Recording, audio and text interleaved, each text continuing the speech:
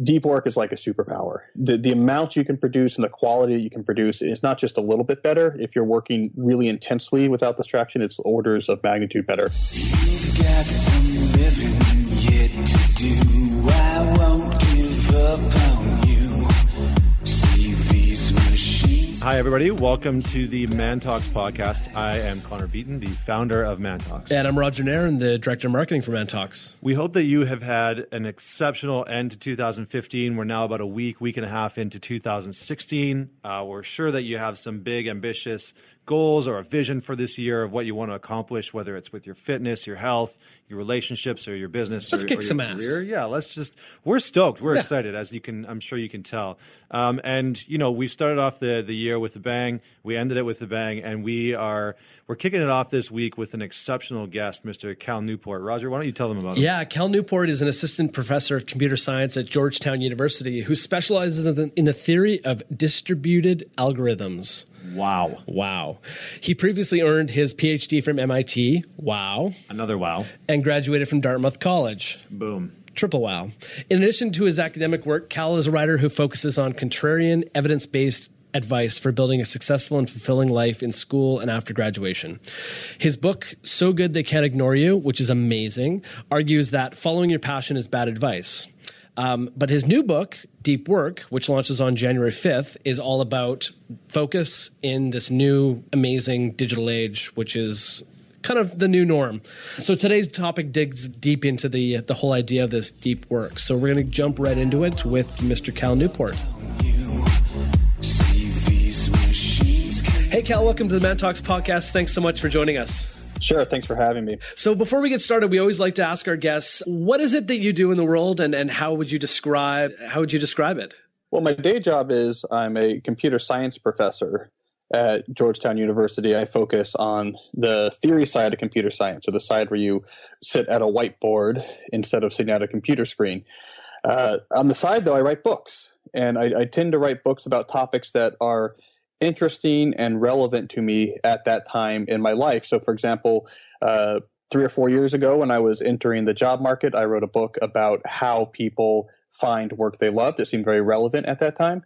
And now that I'm a professor pursuing tenure, it made sense that the book I was going to write had to do with how people actually build things of real value. So I'm a professor who writes books on things that are relevant to being good or successful in the world of work. Very cool. And the first book you mentioned, which is So Good, They Can't Ignore You, is an incredible book that I read probably about a year and a half ago and ran right through it. I thought it was absolutely incredible. I first learned about it through, I think I was listening to the Tim Ferriss podcast, and he was talking about it, or through his site. You've got a connection to Tim. I know you've written some blog posts for him, and vice versa. He's written some blog posts for you. And I also know that Derek Sivers, the founder of CD Baby, is a big fan of the book as well. I know on his blog he gives it a 10 out of 10. But this new book, which is called Deep Work, is just about to hit the market on January the 5th. Everyone's very, very excited about it. I'm wondering if you can give it a quick little overview on what it's all about. Yeah, the idea is pretty simple. So deep work is my term for the activity of focusing without distraction on a cognitively demanding task. And the hypothesis I lay out in the book is that deep work is becoming increasingly valuable in our current economy at the same time that it's becoming increasingly rare. And therefore, we have a classic economic mismatch. So if you are one of the few people to actually intentionally cultivate your ability to do deep work, you're going to thrive in the economy. So the book is basically 2 parts. 1, I make that argument. Part 2, all right, if you believe it, how does one cultivate their deep work ability? Very cool. And just out of curiosity, how have you kind of gone about cultivating that sense of deep work within yourself? Yeah, well, so to me, the notion of deep work being important was somewhat obvious because I'm in one of the rare fields that exist today where deep work is explicitly talked about and valued. So I work in theoretical computer science where the ability to focus for long periods of time is not just nice, it's actually at the core of keeping your job. If you can't focus for a really long amount of time, you can't solve hard math problems. And if you can't solve hard math problems, you don't get tenure and you lose your job. So I grew up in an area where people were very clear, like this is very important. I I did my PhD work at MIT's theory group, where I could actually see some of the world's greatest masters of deep work at work. Literally people with genius grants that would sit there and stare at whiteboards for hours at a time. So to me, it had always been somewhat natural that deep work was important. Now, with this book, what I did is once I started looking into it, I was surprised to find how generally important it is, not just for those of us who solve math proofs, but basically for anyone who's in a non-entry-level knowledge work job, a job where they actually have to create things that are valuable. Deep work is like a superpower. The amount you can produce and the quality that you can produce is not just a little bit better. If you're working really intensely without distraction, it's orders of magnitude better. So I know I just ignored your question. No.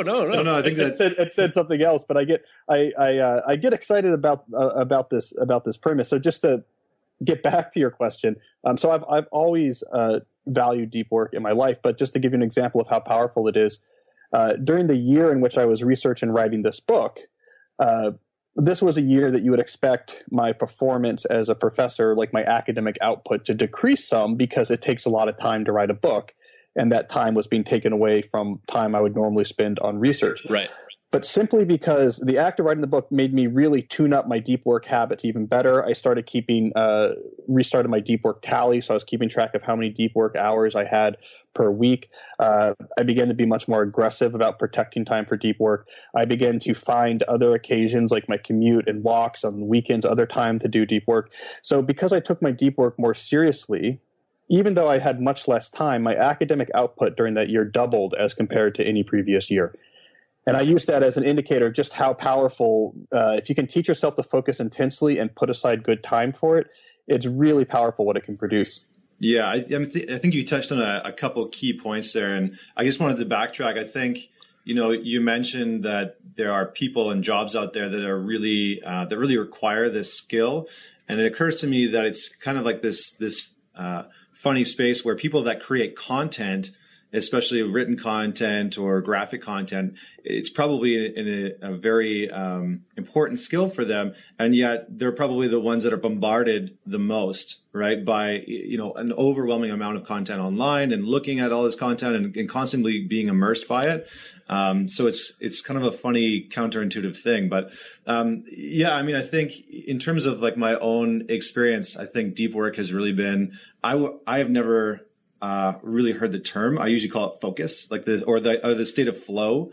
Do you think that there's a difference between a sense of deep work and a state of flow or focus, or how would you define those differences? It's subtle. Deep work is more general than flow. So a state of flow is something that you achieve when essentially you're applying your skills to a problem of just the right difficulty that's not too easy, it's not too hard, and it can be immensely pleasurable. And that certainly requires deep work to get into that state. There's also other states, however, that when you're doing deep work that you can fall into. So, for example, to get better at something, which requires deliberate practice, so to learn something that's hard and new, that also requires unbroken concentration. That also requires deep work, but that state is not pleasant and actually is different than a flow state, because practicing something hard as opposed to performing something you know how to do is different than flow. So I think deep work covers flow. Deep work also covers state of deliberate practice, which is also just as important. And with deep work, is it something you can focus on multiple things throughout a day and kind of, I guess, jump in between deep work focuses, or is that being counterintuitive? Yeah, so that's a good question as well. To back it up a little bit, an important argument I make about deep work is that it's a skill, not a habit. So people often mistake it to be a habit, like flossing, something they know how to do, and it's just a matter of trying to do more of it. And I really emphasize that deep work is more a skill, like playing the guitar. It's something that you have to practice at and get better at. So just to say, I'm going to put aside some time and focus. If you haven't been training your ability to concentrate, you're actually leaving quite a bit of productivity on the table. It's something that you can actually systematically practice. And to bring that back to the question you just asked, to get the best out of deep work sessions, you can look at multiple things, but not too many things. because there's this notion of attention residue, something I really emphasize in the book, which is every time you switch your attention, it leaves a residue in your brain that takes a while to diminish. And until it diminishes, you're operating at reduced capacity. So once you switch your focus, it's going to take a while of lack of distraction before your brain completely clears out the old residue. So what's the science behind that? I mean, what is that residue? It's unclear. So the term was actually termed by a psychologist named Sophie Leroy, and she observed it in clinical studies, right? So what you can actually do is take people in the lab and take half the people and make them switch their attention briefly to something else and then back to a hard puzzle. And the other half just have them work on the puzzle without having to shift their attention that one time. And you can just measure it directly in the lab that the shifting group does worse on the puzzle going forward than the group that didn't have the recent distraction. I don't think they know what the neurological correlate is, but this definitely is observed. Clifford Nass, the late Clifford Nass of Stanford, communications professor, observed something similar. That in fact he found something even more scary, which was chronic multitaskers, those who switch their attention a lot and are often seeking distraction and flitting around, think that when it comes time to focus, they can if they need to, but they actually have permanently diminished that capability. That if you take someone who spends most of their time flitting their attention between things, and then you lock them in a room and there's no possible distractions, they're actually much worse at focusing. They've in essence lost their ability to focus. So it's a little bit scary. I mean, deep work is something that has to be protected and practiced and preserved. I think it's something that needs to be taken pretty seriously if you want to make it a part of your life. Yeah, it sounds like, I mean, you made some good points. I like the analogy of playing the guitar because it is something that you have to cultivate. And I think going back to what you were saying before, you mentioned cultivating deep work when you're going on walks and, on the subway station and stuff like that. What does that look like for you? Because I know that for myself, those have been some of the most, maybe not productive, but some of the most introspective spaces. Is just like, we live in Vancouver, so going for a walk on the seawall and putting on some classical music and just like getting into a specific topic or subject and kind of routing through it seems to be one of the most productive things that I can do. So what does it look like for you when you're out and about and not behind your desk? How do you get into that sort of deep work state? Yeah, well, we could use today as an example. So this morning I had something I had to take care of, a logistical thing. I finished it around 10 a.m. At 10 a.m., I drove down to a trail in the woods. I hiked for about an hour and 20 minutes in the woods because I find the lack of things grabbing at your attention in the woods is very conducive to focus. This whole time in my head, I was working on a technical problem. I'm trying to understand, just to give you some context, the connection between a computational model I'm working on and another computational model. And it's tricky. And so I just was thinking that'll chestnut. That old cliche. so I was in the woods till about 11:30, and then I drove back, dropped off my car at my house, and then walked into the small city outside of Washington D.C. that I live near, thinking the whole time. I ate some quick food, and then I walked to a coffee shop, got a coffee. I sat and was taking notes on it at that coffee table in the coffee shop for an hour, then walked home to do this podcast. So that was about 3 or 4 hours where mixing between being on my feet and sitting down and thinking in a variety of context, the whole time thinking about the same problem. And now I have a pretty good, my brain is wrapped around this problem and I have this understanding of it that's going to be useful. But that's what deep work can look like for me. It's often many hours in a row and often not behind a desk. But during that process, are you a bit of a zombie? Are you so focused that you're completely unaware of everything around you? Yeah. Now, my next question is going to be, are you married? Yes. How do you? I can imagine that being in deep work can sometimes pass into the into your relationship and some men being men, we have a tendency not to focus when we should be focused. How do you kind of snap out of it, and how do you be present when you need to be present? Well, I have a strong rule that at the end of my workday, I do a shutdown, and that's it for work, because I'm a big believer, and I emphasize this in the book, that for several different reasons, if you can shut down professional thinking in the early evening and just let your mind be free from that for the rest of the evening till the next morning, it's actually an excellent way to recharge your mental energy. It's also a way to let your brain work with everything you've done all day and make connections and file it away. So my evenings are always clear from work. I also try to keep my weekends free from deep work as well. And you're absolutely right. And sometimes I fail to do that, either because I'm close to solving a problem and I just can't help it, or maybe I have a deadline. It's like, I got to solve this problem. And it does get me in trouble.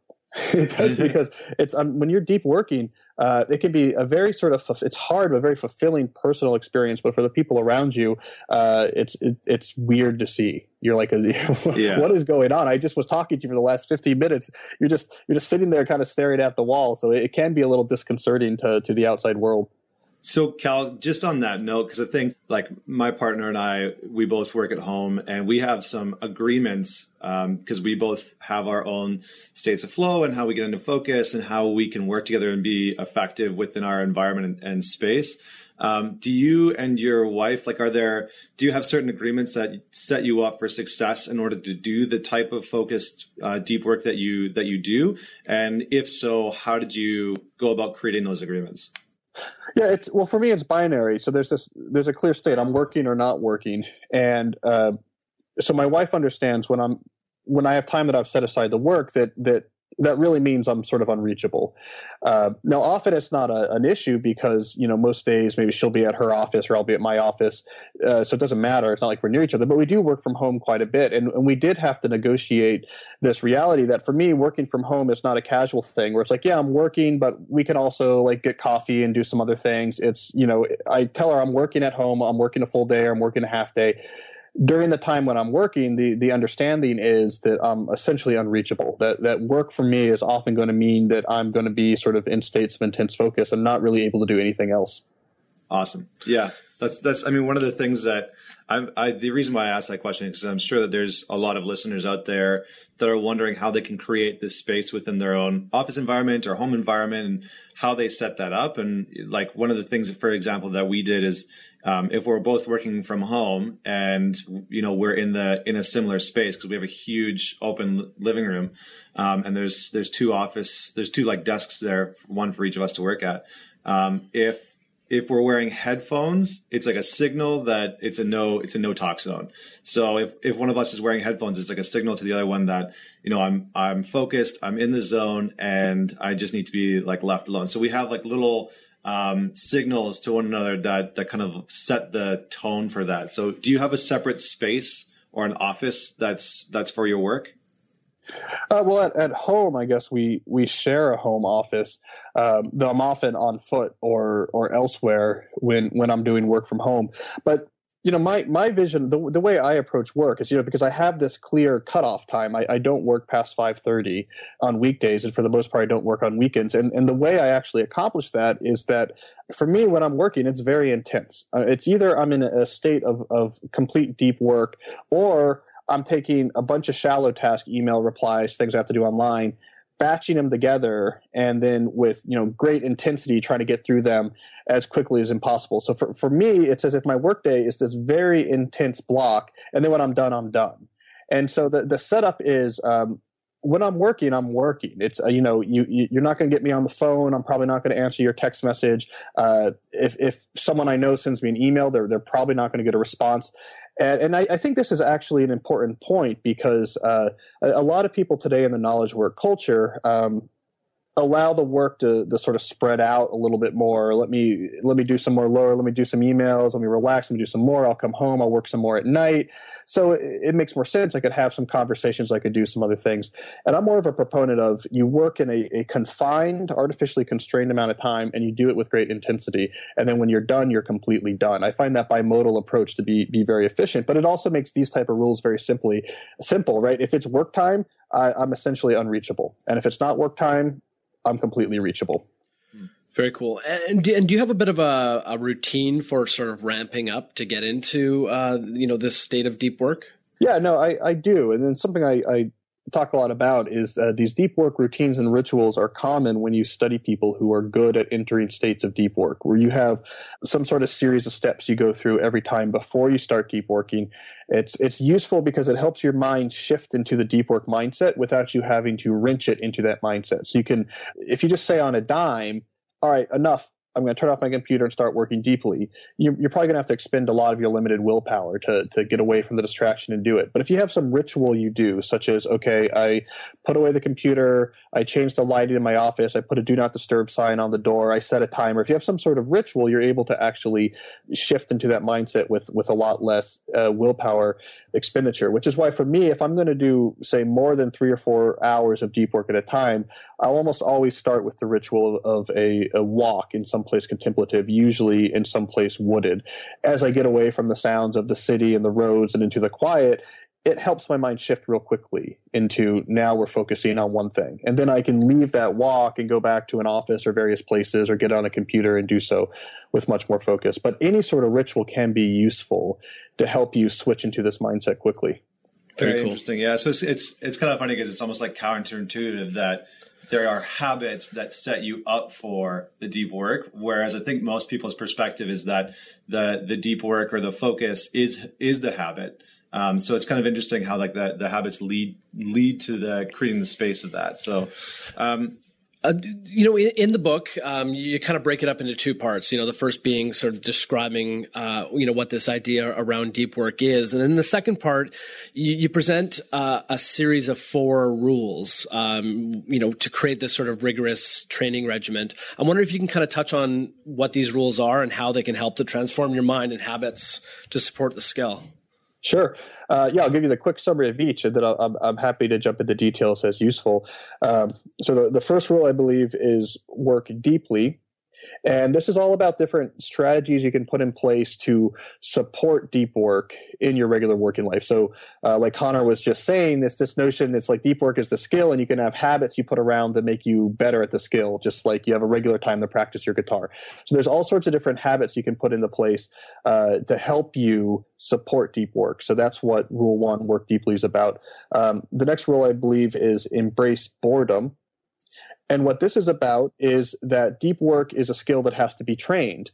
Again, people say, why do I need the book? I know I need to focus more. It's like, well, okay, then what do you do about it? And there's really 2 pieces to it. One, there's non-obvious strategies that help you set up yourself to focus better. And then there's how do you train yourself to become better at focusing. That makes a big difference. So embrace boredom is about, it's brain training, it's cognitive calisthenics. How do you actually train your brain so that when you stare at something for an hour, you get a lot more out of it? And this makes a big difference. I think people miss out on this, but if you grab the average distracted knowledge worker and then grab someone from one of these geniuses from the theory group at MIT that I used to watch, and you put them in the same room for 1 hour, the Genius Grant winner from MIT is going to be able to focus with a blistering intensity in that hour and actually do, much more results than sort of the average person because they've trained their mind. It's like a track athlete who's been running marathons their whole life. All right, the third rule is quit social media. And how dare you? Yeah, well, it's true. I am a heretic. I've never had a Facebook account. I've never had a Twitter account. I've never had any sort of social media account. It turns out that's allowed.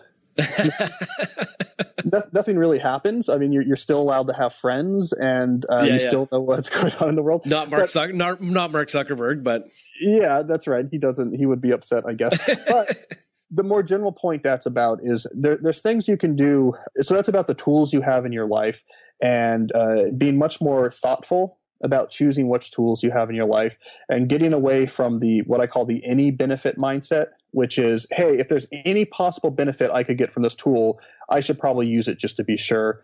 And moving towards a much more, I call it the craftsman tool selection mindset, where it's, there's tons of tools that are kind of useful, but really focusing in on the small number of things that give you the most value. So the idea is to get away from having just this huge menagerie of things they're trying to grab and distract your attention. If you want to be serious about focusing and being a deep worker, you got to start being more careful about what you allow into your attention landscape or not. And then the final rule is drain to shallows. And what this is about is practical strategies for reducing the amount of shallow work in your working life, where shallow work are tasks that might be very important but don't require real focus or attention, like going to meetings or emails, these type of things. Because obviously, if your whole life is full of shallow work, you don't have any time left to do deep work. So it's a lot of strategies for how in various jobs you can reduce and then be more efficient about the shallow work that remains so that you can free up enough time to really focus deeply and produce things. And the equation I give is shallow work is what keeps you from getting fired, but deep work is what gets you promoted. So you can't ignore shallow work. You can't stop answering your boss's emails, but you do want to try to constrain it and to minimize it as much as reasonable and be as efficient as possible about what remains. And that's hard. So that whole chapter is about how to do that so that you can do the deep work that's going to create real value and really allow you to move ahead in your career.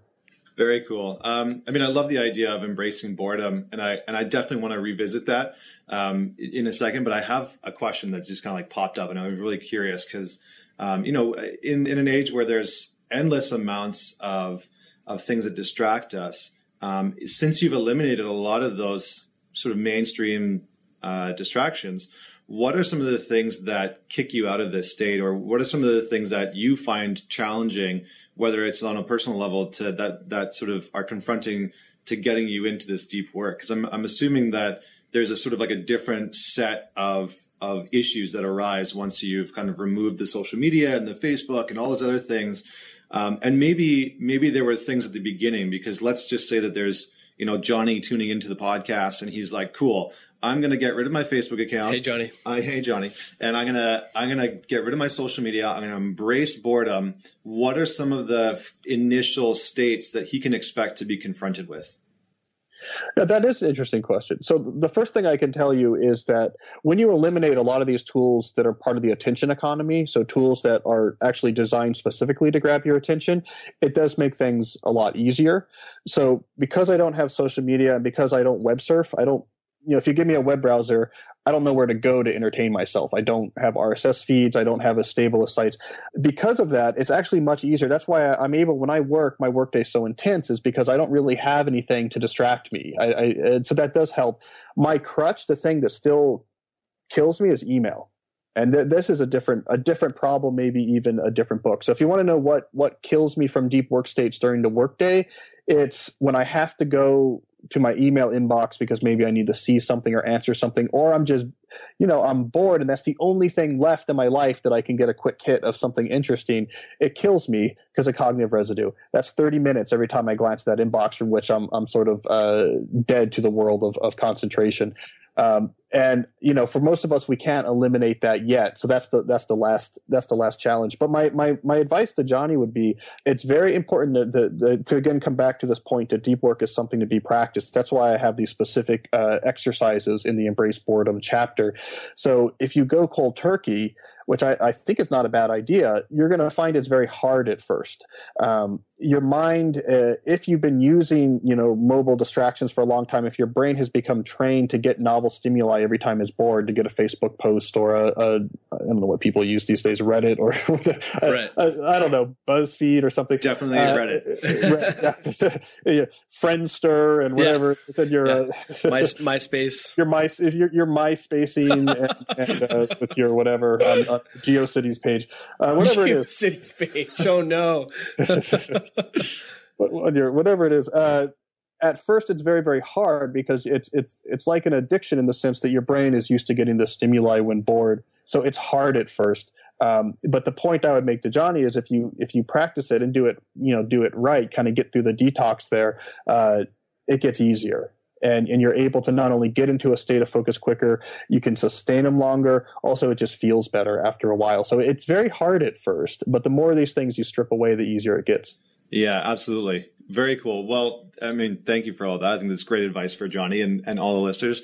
I wanted to kind of back the train up into the boredom piece and embracing boredom, because I kind of feel like there's a distinction to be made between almost like effective and non-effective use of boredom, because I feel like there's probably a space within there that people are just bored and doing nothing and not being useful or productive during that time. And maybe that's just my like achiever nature. But I wanted to kind of get your thoughts on that. Like, do you think that there's effective use of boredom, or can just sort of lounging in a state of boredom lead to that productivity? Well, it's a bit of a slippery term.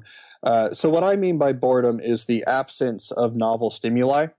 So it's a state where you don't have new things that are popping up that are, interesting to you. Like someone commenting on a Facebook post is a novel stimuli. It's new. It's about you. It's very interesting.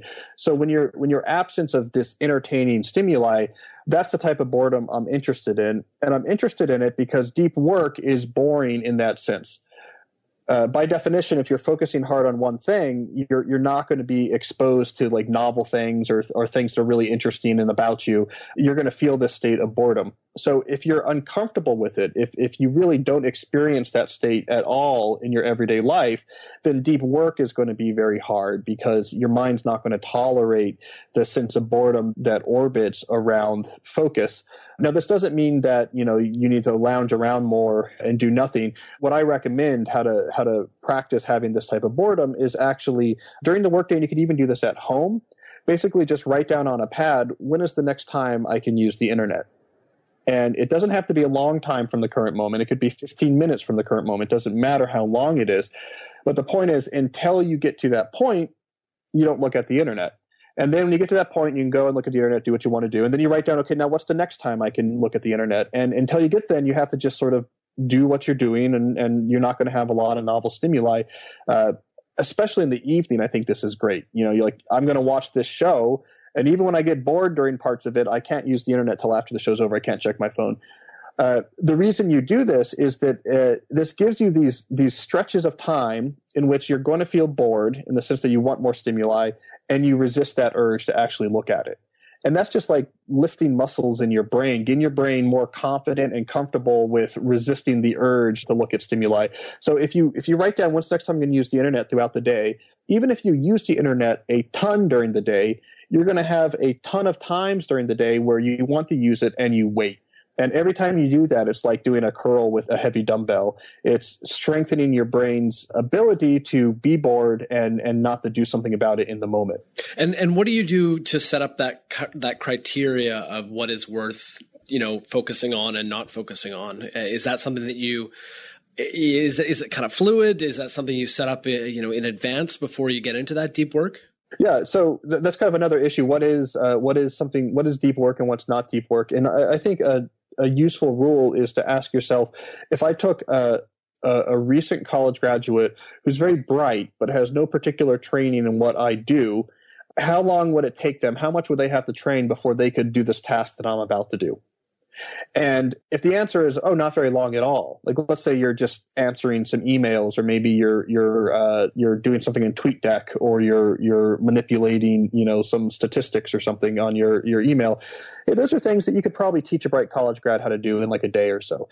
Those would be shallow tasks. On the other hand, if you're writing the chapter of a book on something you know a lot about, you say, well, that's a deep task. If you took someone who had no experience, doesn't have my experience with writing and this topic, it would take them months and months of learning and practice before they could do this.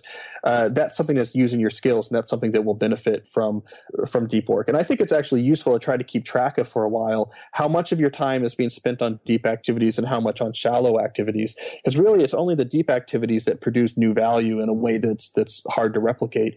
And a lot of people are surprised by how small that ratio is at first. And it can be somewhat motivating when you see that to work backwards and say, okay, I need to fix that. What do I need to do to make that ratio bigger? Just out of curiosity, for the average person that's, let's say, working in an office space and has, sort of a multitude of distractions around them, what recommendations do you suggest to sort of address some of those? It sounds like, turning off the Facebook notifications and the Twitter notifications is really the first place to start. And when I think about the average person that has worked for me in the past, I think that that's probably one of the biggest things. The Reddit, the Facebooks, the BuzzFeed and Twitters and whatnot. But what else can the sort of average person do? That's maybe not working out of a university space or at home, but they're actually in an office space. What can they do to kind of set themselves up for success to do this kind of deep work? Well, I think the first thing that's helpful is to have this differentiation between deep work and shallow work. Now, once you have this differentiation, you could keep in mind that when you do deep work, there's a couple things that are important. One, you can't have any distraction during the period you're doing the deep deep work. The length of the distraction doesn't matter. Any distraction is going to give you cognitive residue. So even a quick check of the email inbox is going to ruin your deep work for a long time after that. So you have to have this mindset. If I'm doing deep work, it has to be for at least an hour, preferably more. And when I'm doing deep work, there's nothing I can see outside of what I'm working on. No quick checks of anything. So once you have that in mind, okay, now you actually give it the space it needs. A couple things that help in the office is try scheduling the deep work like you would an appointment or meeting. We have a vocabulary built around in the typical business culture built around meetings, right? If you have it literally on your calendar, whether someone can see your calendar or not, if you have 3 hours someday blocked off for deep work, and if someone calls and says, "Hey, can you jump on a call during that time?" You can say, "Oh, I have a thing on my calendar. I have a thing from 9 to 12. Can we do it afterwards?" That's completely acceptable. Or if someone says, "Hey, I sent you an email this morning. Why didn't you answer it?" You could say, "Oh, no, I had a thing from 9 to 12. I'm just seeing it now." That's completely acceptable. People understand the semantics of appointments and meetings. So that's a good way to get into it, is to block your deep work at first, just like you would a doctor's appointment or a meeting. People are completely used to people being unreachable during periods where they're in pre-planned appointments. So you want to spend at least an hour at a time with no distractions during the deep work. If you can schedule it on your calendar, it's just much easier for you and also for you to deal with your office workers about it. And then 3, if possible, I recommend trying to find at least one significant block a week where you can get to a new location. I'm going to be out in the morning, instead working somewhere else that's really conducive to depth, because that can really get you to a new level of depth that's hard to do in the office even without distraction, and it can be a good training exercise. And I love one of the things that you talked about kind of at the beginning of our conversation, where it was you set up that criteria of is what I'm doing serving me to keep my job or not get fired versus get a promotion. And to me, that seems like a very straightforward criteria for what's going to define deep work and not deep work. Yeah, and I think something that's a little bit scary, but I think is an interesting idea, is that you should consider actually having a conversation with your boss where you ask, what is the ideal ratio of deep to shallow work that I should be doing in this job? And in essence, get your boss to commit to an answer there. And if you work for yourself, have this conversation with yourself. What is the ratio that I should be going for in this job? It obviously shouldn't be 100% deep work. Just shallow work is very important. But for a lot of jobs, your boss is not going to be comfortable saying, "I want you just to do shallow work," because they're basically saying, "I don't want you to use any of the skills that I'm paying your salary for. I want you just to do basic stuff that anyone could do, like answer emails." So if you get an answer, now you have something to work backwards from. So when you say, "Well, I can't do that meeting this morning," or I'm out of office this afternoon, and sort of the boss is like, "What's going on?" You can say, "Let me tell you how I was trying to get to my 40% deep work," right? That's this many hours. Here's the hours I'm doing it this week. Here's what I got accomplished during that time. We sort of agree that that's a good ratio. When you can have this sort of quantitative conversation that I'm trying to hit this many hours of deep work. Here's what I'm doing to protect that time. And here's what I produced in that time. And you can actually show these tangible outputs. Your computer code is much more than, a lot of computer code of great quality, writing of very high quality, a strategy memo that's particularly insightful, and you learn something new that's very useful to the company. That's what buys you. I think that type of explicit conversation, that's what actually buys you the freedom to actually do more of this deep work, as opposed to just, I don't know, I'm just kind of off the grid sometimes, and sometimes I'm not, and people don't know what's happening, and they don't know if I'm lazy or what's going on. So I think having these frank conversations, be it with a boss or yourself if you're self-employed, is crucial. Now let's look a year down the road. Your book's been on the market for a year. It's sold millions and millions of copies. A manager picks it up and says to himself, I'm loving this. I'm going to embrace this, but I'm going to schedule deep work time into my office workers to make sure that they're accomplishing that. Is that a beneficial thing to do? Is that something that you can do, or does it need to be on the individual's time? I think depth can be managed. I think managing depth is a skill that we're going to hopefully see more of. I think the right way to do it would be, it's something that you actually need to be in conversation with your employees. Okay, tell me about the deep work you're doing. How much of it are you doing? How can I help you protect it? What are you getting done? And so that a boss should really be pretty tuned in my opinion, to the deep work lives of their employees. Now, I think whether logistically that means the boss is somehow scheduling, these are the times for deep work where we all do deep work or not, I don't know. That probably depends on the organization. In some cases, my experience has been when you try to fit those type of schedules and impose them on people, you're going to run into rough edges. Like that's generally okay, except for this week. We have a conference on Friday, and I just need to scramble and be on email this whole week, or the conference is not going to go off. This is not, so those things kind of are problematic. But having a regular conversation with your employees where you understand how much deep work they're doing, what they're producing with that deep work, and they're telling you what they need to help protect that, I think that's going to be the type of conversation that is not happening now in workplaces. But if people start having that conversation, you can get multipliers, I think non-trivial multipliers on office productivity. Very cool. So we're sort of nearing the tail end of our conversation, and we wanted to get a little personal, if that's okay. The first question that comes to mind with me is, why do you write these books? I mean, you have a very successful academic career, and where did this whole idea of switching to the individual and sort of the let's call it personal development side of people's lives, where did that all come from? Yeah, well, I write these books for me. I mean, so writing this book on deep work is what I need to do my job better. And, as I mentioned, writing this book made me better at deep work and doubled my output as an academic. So I take topics that matter to me, just like lots of people do. The only difference is when I look into these topics, I don't just make changes in my own life. I also write books about them at the same time. But what motivates you as far as, thinking about getting this book out? And I know publishing a book is not an easy task. Writing it is definitely not an easy task, but what keeps driving you? Well, I mean, I think these topics are interesting. I think they're important. I mean, I think especially in the world of work in this new age, this digital age, this connected age, we're just getting started. It's just like the early days of the Industrial Revolution. And if you went back to the early days of the Industrial Revolution and went to the typical factory, it looks nothing like factories ended up looking by the time you got to, say, the year 1900. It was chaos. Like we had all these new technologies. They were unleashing all this productivity, and no one knew how to work them. Things like the assembly line, we hadn't figured any of this out yet. We just had these new tools, and we had to figure out how to use them.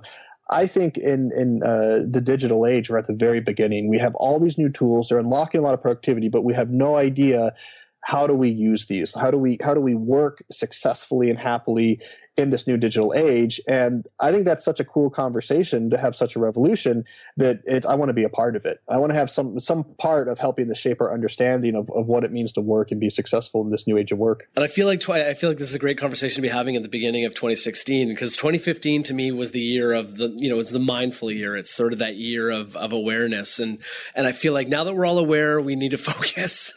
And so this, it's a great conversation to be having. I'm very curious. You brought up the geniuses at MIT a few times, and it sounds like you've definitely been around some of the the best and the brightest. And I'm curious as to what is some of the best advice that you've ever received, whether it's personal, whether it's about work, whether it's just about how to show up and do your best in the world. Like what's some of the best advice that you've ever received? Well, as an academic, back when I was training as a grad student, I think that the advice I heard often from people that I very admired was, all that matters is you need to put all of your attention on, in their terminology, it would be like getting papers in X, and they would give the name of the most prestigious and competitive conference or journal in my field of computer science. But what they meant by it was ultimately what you're judged on is the thing you do best. Like if you're producing beautiful new results that have a big impact, everything else will follow. And I would get this advice every time you'd have the sort of inclination to like, well, maybe I should work on this, or I should explore this, or maybe I should start this thing over here. And these kind of endeavors and schemes, and what if I did that or this, they would come back to, no, what matters is take all the time you would spend on that and that internship or this or that and put it towards trying to actually produce something that is truly valuable, truly new to the world. And I think that mindset is generalizable, right? That in the end, you should be putting as much of your work effort as possible towards craft, actually trying to get better and create something that's at the very limit of your ability to create. If all of your time is being spread out on all these sort of periphery things that aren't competitive to do, things that don't require your skills, things that are kind of useful but not great, you're not creating real value. If you create things that are at the very limits of your ability to create, all the other good stuff that you're seeking comes after it. And that's really stuck with me. Very cool. And just to shift from that idea of the best advice that you've ever been given, and then to impact, what's really like if you could leave a legacy in the world, what would that legacy be around? Well, certainly in the world of writing, it's what I mentioned is that I want to be a voice in this new shifting world of work that has some impact on how we think about what it means to work and be successful and happy in the digital age. Those questions are open, and hopefully I will have some say in the answers we settle on. And we always like to ask our guests, this is the Man Talks podcast, so we talk about masculinity. What do you think it means to be a man today? Yeah, that's an interesting question. It's not a broad or small question at all. Yeah. Well, from a chromosomal level, I believe it. Perfect. Yeah, no, that is a good question. That's hard. I mean, it's living, having a set of values, and not just talking about them, but living them. You believe this is what's important in a life well lived, and putting your actions where your mouth is, actually going out there and trying to live that even when it's not easy. It's simple to say but so hard to do. But to me, that's the meta struggle that you go through day to day to try to as a man live a manly life. Yeah, and do you think that from like a societal standpoint that the role of a man has shifted at all over the last little while, or is it shifting currently? Yeah, I mean, obviously there's cultural things that shift as cultures evolve, as cultures evolve. But you have these overarching things, this notion of, you have a set of important values that you actually live out in your life. Now what all those values are, shifts over time. For, men back in the late medieval period, it would have a lot to do with codes of chivalry, and in the 16th and 17th century there would be these sort of codes of honor, where the most important thing is that if this person said something bad to you as a man, you definitely needed to have a duel, because that's the most important thing. Okay, things have shifted. We don't duel as much anymore. Maybe we should. Maybe we should, and that would be the next book. Yeah. Oh man. And so those things shift, but what underlies it, I guess, is this notion of you have this set of values, and you actually you strive to do the things that you think are important for a life well lived, as opposed to what's easy in the moment. Yeah, and then I'm so curious. I have to ask it, but from an academic standpoint, do you feel that the role of men in academia has shifted at all over the last 20 or 30 years? Oh, in academia, that's interesting. Well, I mean, obviously the main shift is that used to be a sex segregated field, and it's anything but that now, which is a great thing. And so I think the role, like academia, what does it mean to be in academia, is sort of agnostic to sex at this point. It's just about what does it mean to be good and impactful in academia. Very cool. Very cool. Awesome. Well, Cal, thanks so much. This was an absolutely incredible conversation. We can't wait for the book to come out, as I'm sure the listeners can't wait for the book to come out as well. Once again, thank you so much for joining us. Join us next week for another conversation with another inspiring man on the Man Talks podcast.